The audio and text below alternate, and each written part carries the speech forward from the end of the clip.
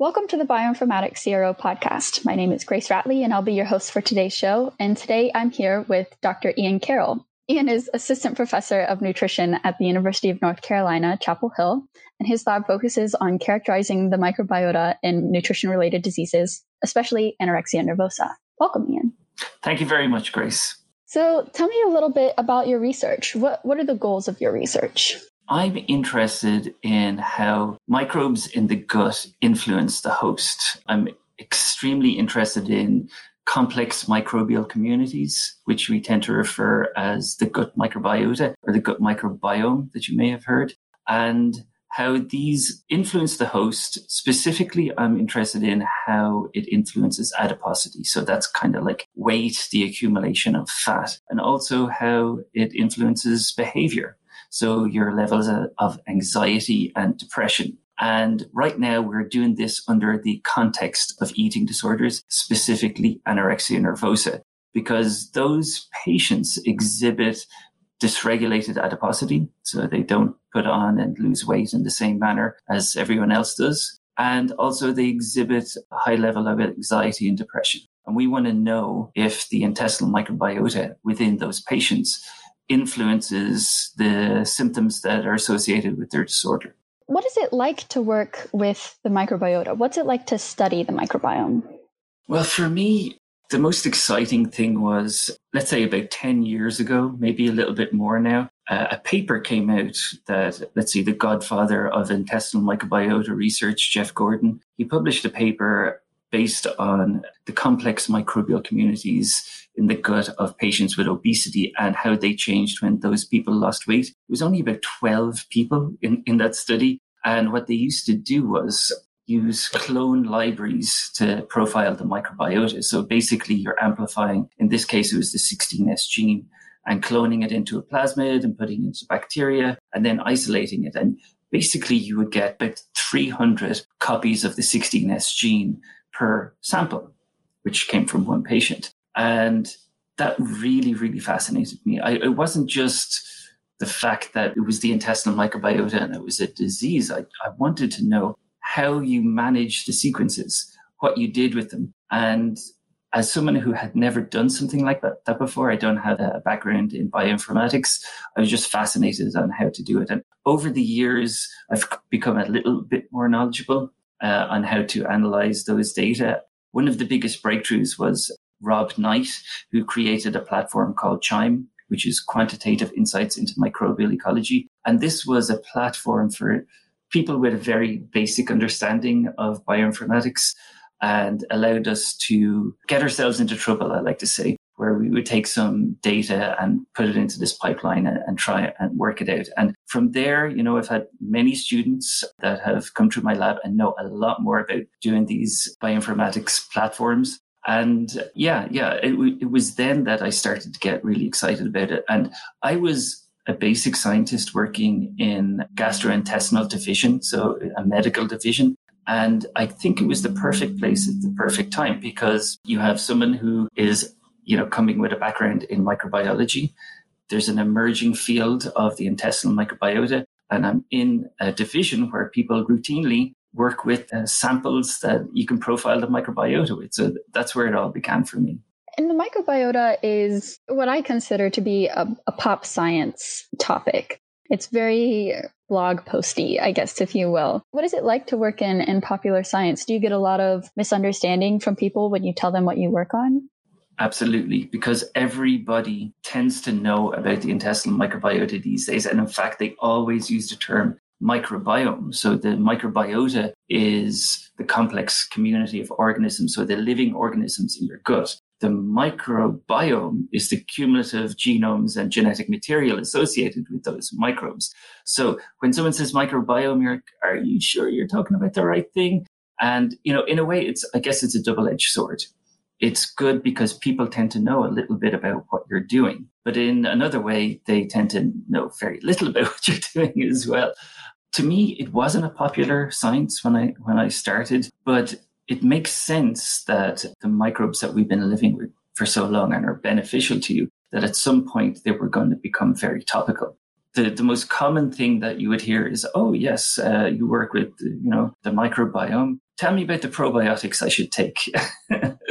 And that's probably one of the most frequent questions I get. But for any scientist working in a very popular area, it's good to a point, because if there's a lot of interest in it, you can get funding to do the work you want to do. But then there's also what I refer to as microbiome fatigue, where when everybody is saying that the microbiome is associated with a disease, then it kind of gets a little bit boring, and you're like, no, there's no mechanism. No, you're just saying that. I've heard this so many times. That could be detrimental to funding your research. So I think what we need to do is, when we're talking about the microbiome, say, yes, okay, perhaps it's associated with lots and lots of diseases, but we have to move forward and look at the mechanisms in which these microbes can cause disease and how they can be used as a treatment.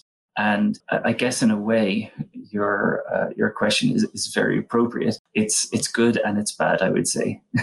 Yeah, I feel like there's a tendency in pop science to overstate the ability of the thing that you're studying. So people, they think, oh, if I take this probiotic, I can cure myself of irritable bowel syndrome. So what do you think about that? What can microbiota science do and what can't it do? Let's take a couple of seminal studies. Okay, so first of all, probiotics. There was a group in Israel that came out of the Weizmann Institute, and what they did was they were wondering about probiotic treatment after antibiotic treatment. So, Grace, if you are ever discussing the fact that you took antibiotics with, one of your friends, what's the first thing they usually say? They ask if I get diarrhea. No. Well, that actually is one. But typically what I find is someone will say, oh, you're killing off your gut microbes. You need to take probiotics, right? Or you should eat lots and lots of yogurt. In that respect, this group investigated that. And what they did was they did a mouse study and a human study in parallel. They gave both the mice and the humans antibiotics, a broad range of antibiotics, to wipe out the intestinal microbiota. They repopulated both of them with microbiota, like a fecal microbiota they banked from one group. The others, they gave a cocktail of probiotics, and the other group, they let the microbiota rebound itself. The slowest group to recover their normal microbiota was the group that received the probiotics. So the probiotics were detrimental in allowing the normal microbiota to come back. The quickest, of course, was the colonizing yourself with what you already had. And then the middle group was the letting it rebound naturally. So that's a very interesting point about probiotics. Now, it wasn't in the case of a disease, wasn't in the case of traveler's diarrhea, which we know probiotics work for, or pouchitis that we know probiotics work for. And then another seminal study that just came out, again, from the lab of the godfather of the intestinal microbiota. Jeff Gordon has been studying malnutrition. I believe this study came out of Bangladesh, where they had children suffering from mild acute malnutrition. And he's been trying to develop, let's say, a recipe for targeting the intestinal microbiota. And he's referring to them as microbiota-directed supplemental foods. Now, what you normally do in the situation of acute malnutrition is give a ready-to-use therapeutic food. One of them is termed plumpy nut. It's a very calorically dense food, and basically you give as much nutrients and calories to an undernourished individual as possible. So he took his microbiota-directed food and the ready-to-use therapeutic food in two different groups and refed these kids over time. The kids that received the microbiota-directed food had received fewer calories. So it wasn't as calorically dense, they got fewer calories, and yet they responded better. They had a better weight gain and better height for weight Z-scores. So that's telling me that you need to restore the microbial ecosystem and have a functioning gut in order to recover from something like malnutrition, which is forming the basis of my anorexia nervosa work, because there's certain overlaps there. One you would consider is voluntary restriction, but we're talking about a dysfunctional gut. Targeting your microbes helps restore that gut function, because what's the point in eating all of this food if you can't absorb it, right? If your gut's not working properly. So there are two kind of seminal studies that I've liked in the last few years. So I know from working in your lab that it's incredibly difficult to study anorexia nervosa because, there's not necessarily a good model for it in animals. So how do you get around that? You helped me get around that by working in my lab. So I do it with two approaches. One is to do a human approach, one is to do a mouse approach. So as you said, with the mouse approach, you cannot fully mimic this disorder in mice. There have been attempts with the activity-based anorexia mouse. I won't go into too much detail about that, but essentially you create conditions in which a mouse will voluntarily exercise over eating. And to me, in a mouse, the only thing you can do is try to reproduce certain hallmarks of the disease that are relevant to therapy. For instance, we would use caloric restriction in mice. And that calorie restriction is going to influence the microbiota and it's going to influence the gut function. And they are relevant for therapy because, as we just mentioned, we need a functioning gut in order to refeed individuals. So that's one of the things we do. We take a specific trait associated with the disease and try and mirror that one trait in the mouse. The other option is trying to recruit as many patients as you can into a clinical trial where you can take multiple samples over the course of refeeding. We are very fortunate here at UNC because we have a Center of Excellence for Eating Disorders that was established by Dr. Cindy Bulick many, many years ago. We have eating disorders unit where we can recruit patients and get fecal samples over time as they recover. Now, another approach that we use is notobiotics. So this is the term noto and bios, which are Greek words that mean known life. So essentially, you're looking at an animal that has their microbial environment completely controlled. So in this case, we have a mouse that's grown in a bubble, in a massive isolator. So they've never encountered a microbe before.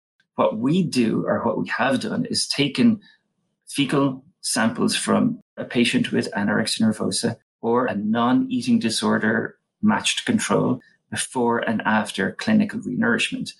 Then we colonize the germ-free mouse with those microbes and look at how they gain weight over time compared to the control group. And is there differences in how they gain weight at baseline and after renourishment? And also, I work with another investigator called Lisa Tarantino, who we call the mouse whisperer, because she is able to do a battery of behavioral techniques. So we want to see if microbes from a human source can come into a mouse and then influence the anxiety and stress levels in those mice. So in that way, we'll be able to tell whether taking microbes from a very noisy environment, which is the human, and putting them into a very controlled environment, whether they have a functional influence on, let's say, weight gain or behavior.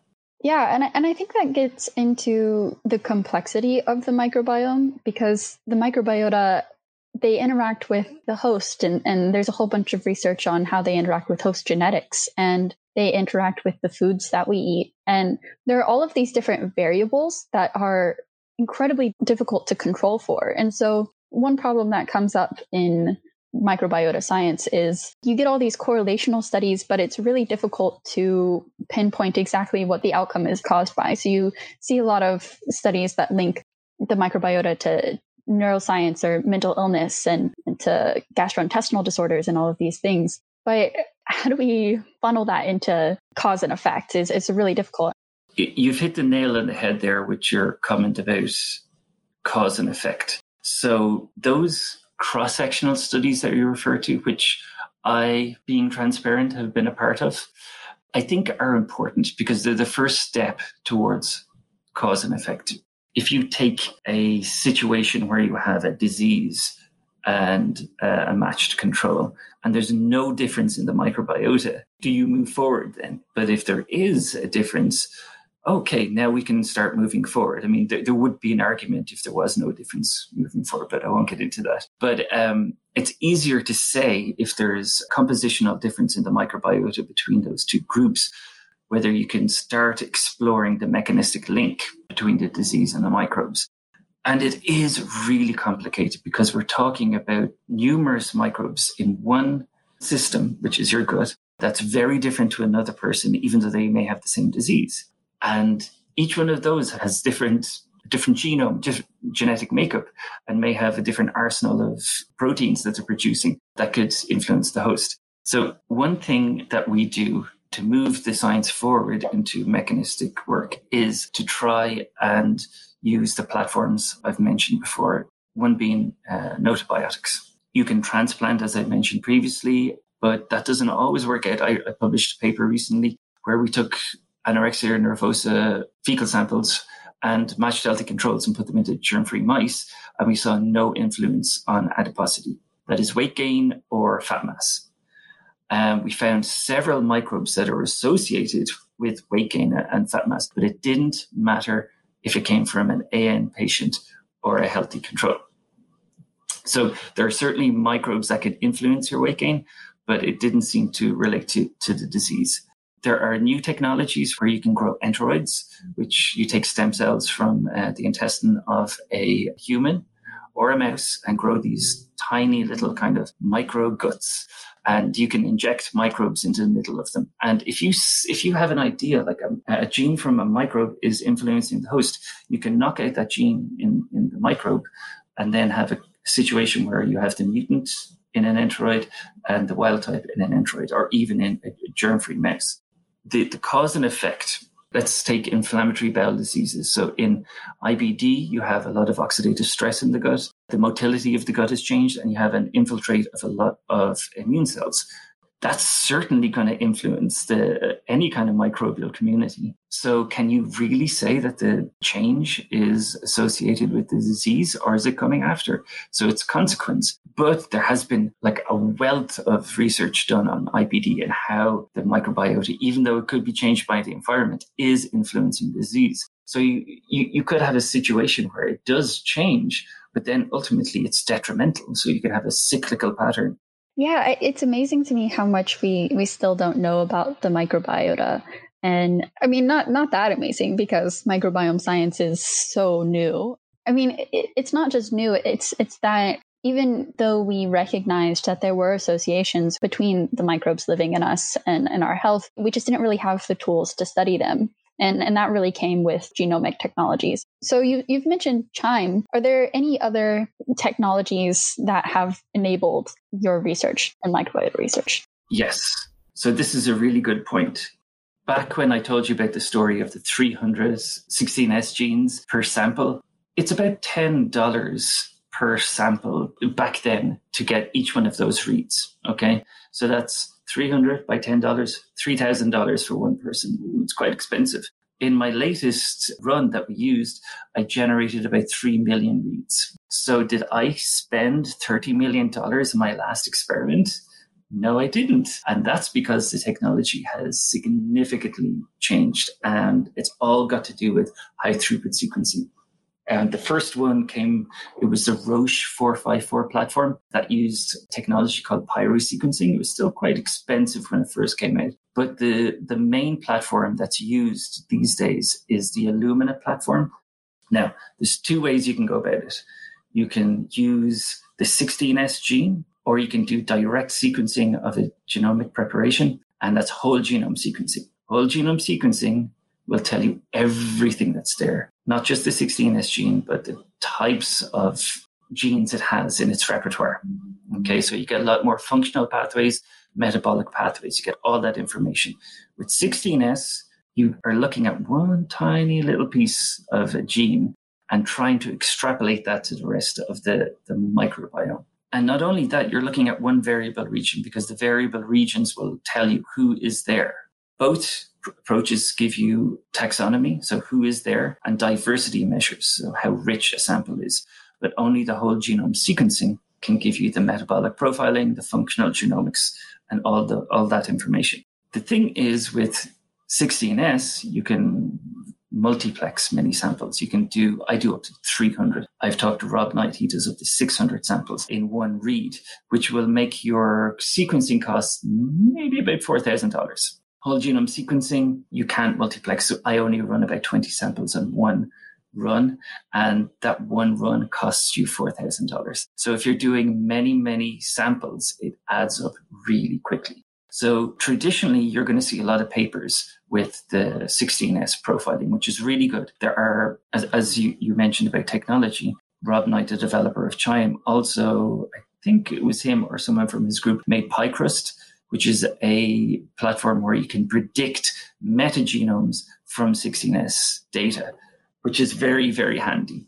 And of course, in certain samples where you can't do whole genome sequencing, let's say a biopsy from a human or a mouse, where you've mostly mammalian DNA, if you directly sequence, you're not going to get microbial DNA. So you're better off doing the 16S approach. Now, there are many new platforms that have arisen that at the time when Chime came out, and since then, the RDP Ribosomal Database Project has their own mechanism for analyzing sequences. Green Genes is another platform. There are databases which are very valuable. They accrue all these 16S sequences and put them in their database so you can identify who they are. But Chime itself, it wraps all these different programs into one easily usable platform. Many other people have contributed different programs that has been assembled into Chime.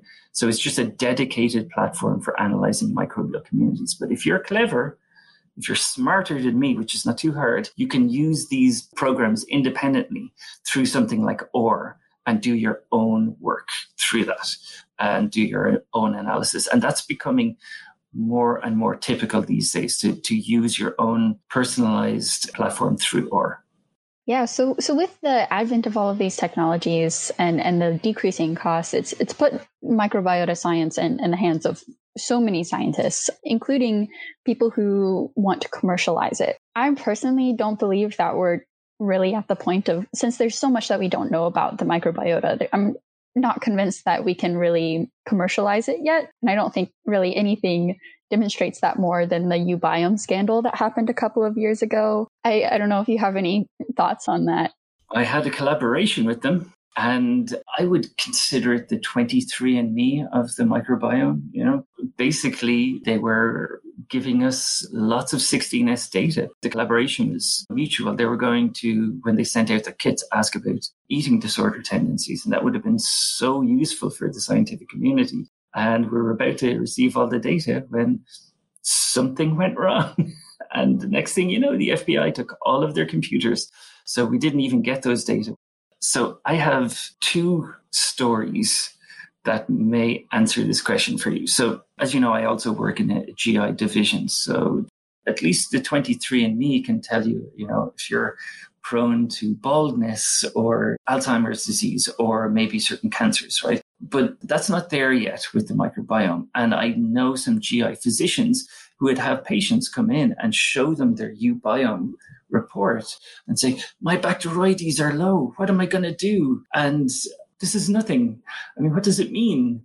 They thought this would be the be all and end all of everything. So it's not really there. And just profiling something with specifically 16S, just taxonomically, I don't think it tells you that much. You can argue with me that it does. I'm happy to listen to other arguments about it. But what the Human Microbiome Project has shown is that even though we're differing based on the types of microbes you have, the genes in those microbes are very similar. So I think it's more important to have that kind of information, but you have to know the mechanism of how the disease works. To bring that to the next level, and again, this is another commercial company, it's called day2.com. And this again was coming from the Weizmann Institute. It was based on a study they did where they took a lot of people and they took a lot of clinical measures, blood, BMI, all those things. But one of the things they did was glycemic index, which is related to diabetes. And they did several types of analyses to work out what could predict the glycemic index in people.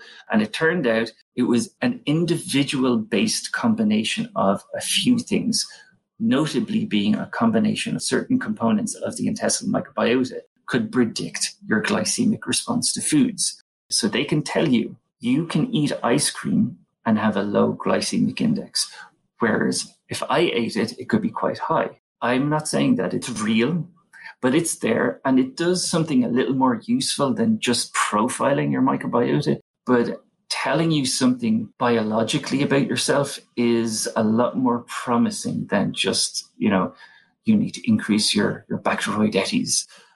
These technologies I find them very exciting. I find them very interesting, but you have to be very careful with them as well as you move forward.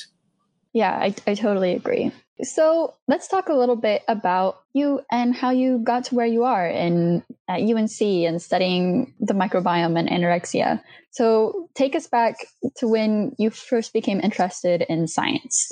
I did my bachelor's in Dublin City University, DCU, about 1 million years ago. I can't remember now. But in Ireland, what you do is when you're in your final year, you work in someone's lab. You have to. Back then, I was working on a project that didn't go anywhere, absolutely nowhere, but it didn't matter because I isolated DNA. I made agarose gels. I ran DNA on those gels and I was like, whoa, this is DNA. This is brilliant. I was really excited by it, even though, again, it didn't go anywhere. But the techniques and being in the lab and having the possibility of working on a bench as your job was just like really, really exciting to me. So I went away for a summer, and this is relevant. I went to South Carolina. So I finished my BSc and I went to South Carolina based on my girlfriend at the time's recommendation. And I sold frozen custard for the entire summer. While I was there, my wife and I, well, she's my wife now, got talking to someone and they said, did you know about North Carolina? It's the same kind of weather. It's a nice place to be. And it has this research triangle park. And you guys seem to want to be scientists. So this was really, really cool. And funnily enough, a hurricane came through at the time when we had to evacuate to North Carolina. So we got to see a little bit of it. So after that summer, we had applied for PhDs. And it turns out my wife, Marie, got into Trinity College, Dublin, and so did I. And we started our PhDs at the same time. A few years later, we graduated and were thinking about where we wanted to go. I had done my PhD in the Moyne Institute for Preventative Medicine under the stewardship of Professor Cyril Smythe, who is Scottish. And I was working on an organism called Helicobacter pylori. And when we were talking about cause or consequence, this story kind of jumped into my mind because the person who discovered Helicobacter pylori was Barry Marshall, and his supervisor was Dr. Warren, and they're Australian. And no one would believe this guy that there is a microbe growing in your stomach. It's too acidic, blah, blah, blah, nothing. And he was convinced it was there. In the past, you had Koch's postulates. Well, no, not in the past, still today. But Koch's postulates was a series of criteria you needed to fulfill to see if an organism, particularly a microorganism, causes disease. And he grew Helicobacter pylori in a culture and he drank it. It colonized the stomach and caused gastritis. He isolated it from his stomach and he grew it, show it was the same strain. And then he got rid of it with antibiotics and got rid of his gastritis, fulfilling Koch's postulates. And ultimately, years later, he got a Nobel Prize. So that's a very radical thing to do. But there you have your cause or consequence. But it's not as easy as that with a complex microbial community. Anyway, I digress a little bit. So that's what I was working on. And during that time, we found that, not we, but the community found that Helicobacter pylori has this injection system and it injects an antigen into the host cell, which changes its shape. So Helicobacter can tuck itself nicely into the epithelium and avoid the harsh environment of the stomach. I was like, whoa, that's brilliant. And so I wanted to further investigate host microbe interactions. If we jump a few years back to when we were in South Carolina and we heard about North Carolina, myself and my wife, we sent CVs over to UNC and Duke. And I got an interview at UNC and Marie got an interview at Duke, which was great. We came over and we got postdocs. And so we started here. I was working with a husband and wife team, David Threadgill and Debbie Threadgill. And Debbie Threadgill was my direct mentor because she was the microbiologist. And we basically worked on a microbe called Lactobacillus gasseri. So that's a kind of a probiotic microbe. And we genetically altered it to produce a superoxide dismutase, which is an antioxidant, with the idea that this probiotic, if in an environment with a lot of oxidative stress, it's going to be able to neutralize it. And in IBD, there's a lot of oxidative stress. So we used a mouse model of inflammatory bowel diseases. This was a mouse model of colonic inflammation, the IL-10 deficient mouse. And we gave the wild-type probiotic to one group and the mutant probiotic to the other group. And lo and behold, it had a greater effect on inflammation. And I was like, wow, this is brilliant. And then at that time, when my postdoc was ending, I moved into the gastrointestinal division in UNC. And that's when Jeff Gordon's work started to emerge. And that's when I hit it. Now, to get to where I am, it's not just good enough to have these good ideas and, have a passion for it, because everybody has a passion, and interests. But I feel that I benefited from a lot of mentorship and really good guidance. So there were people who I would say put their neck out for me, maybe thought they saw some potential in me. The first being was Robert Sandler, who was the head of the GI division at the time, and then Balfour Sartre, who was my direct mentor. And basically what we did was we put a training grant together, and I got this award that allowed me to become independent and work as a scientist under the guidance of Balfour Sartre. And then I met Cindy Bulick later on in life, where we got interested in microbes and eating disorders. And here I am. How did your training as a traditional microbiologist color your experience as a microbiome scientist? That's kind of a tough question to answer, because when I was training as a traditional microbiologist, it's very basic. You're looking at, let's say, a gene or a pathway or something in a pathogen. There's a lot of work that goes into pathogens, or antimicrobials is another hot area in microbiology at the moment. But basically, you're working at the molecular level to understand the machinery within that cell that leads to it being a pathogen or something else. And although I found that really fascinating, I kept thinking about what's the clinical relevance of looking at this? What does it mean? And yes, I continued at that basic foundation of my microbiology knowledge, although a lot of it has disappeared right now, and how to do, in vitro mutagenesis and transposon mutagenesis and try and find out which genes are associated with, let's say, colonization of an animal. I really like, but right now, and I'm much more interested in the machinery is there, but what does it mean to the human? What does it mean to a population? What does it mean to the influence of that microbe on the human? It gave me the understanding to be able to do the molecular techniques. It gave me this stepping stone towards working in a clinical environment. And that meant working with human feces, knowing how to store it properly, knowing what to do if I wanted to transplant those samples into mice. So it was a perfect foundation. But traditionally, most people would go down the basic science route of microbiology, whereas I was lucky to be able to chase what I wanted to do into the more translational aspect. And I also I guess my interest flourished being in the division of GI and hepatology, because I got to interact with physicians, and they have a completely different way of looking at things than basic scientists. Although they are basic scientists in their own right, they've been doing basic science, learning their techniques. They're thinking mostly about the disease outcome, ultimately. And this kind of thinking is very much in line with the NIH mission. So if you're looking for funding and you have your idea, if it's in line with a clinically relevant idea, then you're more likely to get that funding. So to younger scientists or scientists who are interested in going into microbiota science, what advice would you give these people? There's two routes, okay? Because you don't need to know the basic science if you want to get involved in this field.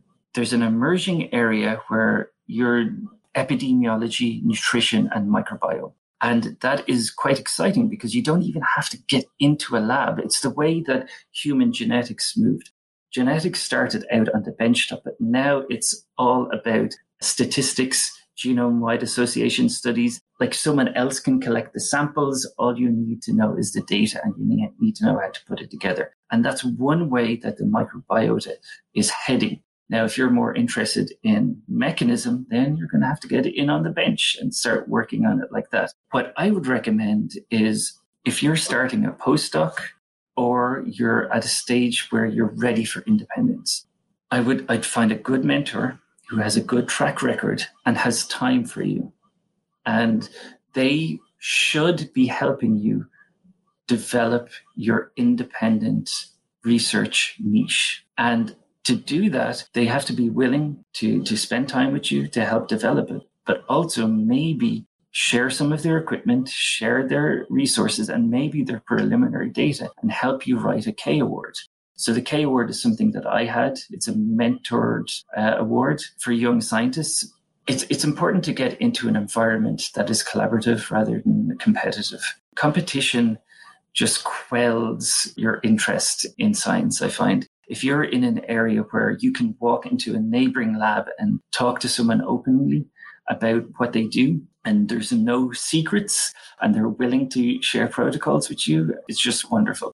Your choice of mentor is very, very important. I would also say, I think it's important for who you are to be represented in a mentor. So I'm not saying if you're a white male, you need a white male mentor, okay? It's the type of person you are. If you get into, let's say, a very well-known college and they're like, okay, off you go, sink or swim, you could sink very easily. You need some support. And I think it's good to be thinking about that when you're moving forward. Outside of science, what do you enjoy doing? I have 2 children. One is 11 and one is 4, and they take up 95% of my time when I'm not in work. But that's another thing about work-life balance. I'm the type of person who is not going to stay until midnight and not see my family.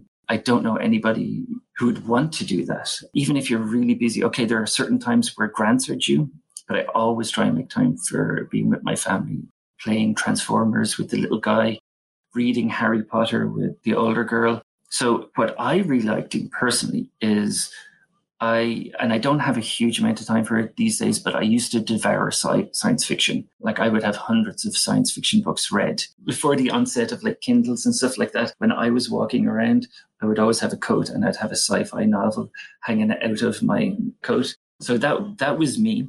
It's also important to try and, I think, stay fit. I don't have as much time for it as usual, but I have a trail right out behind my back garden and I can go out and do a bit of running. And that keeps me a little bit sharper. Make time for yourself, make time for your family. Like the ambition is there, but if it's up to me, if I wanted to be, the provost of the chair or something really big, I'm more happy doing really interesting science and spending more time with my family than doing anything like that. It's really refreshing to hear scientists, working on that work-life balance. But once you've done your grad work, you should try and get your balance together. And more people are having, children while they do the grad work. When you have children, it's really hard to do, those long nights and not be there. I still see those people who do nothing but talk about science, nothing but dream about science and work all the time. And I'm like, okay, that's fine. It's fine for you. But I think it's more important for young people nowadays to know that that's not the model. I swear, sometimes I've spent those whole nights and absolutely done nothing.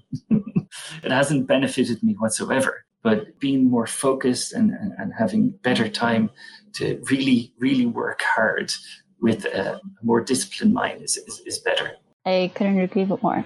Thank you so much for coming on the podcast, Ian. It was wonderful to talk to you. I loved hearing your perspective about microbiome science and about your journey becoming a scientist. It was great talking to you as well, Grace.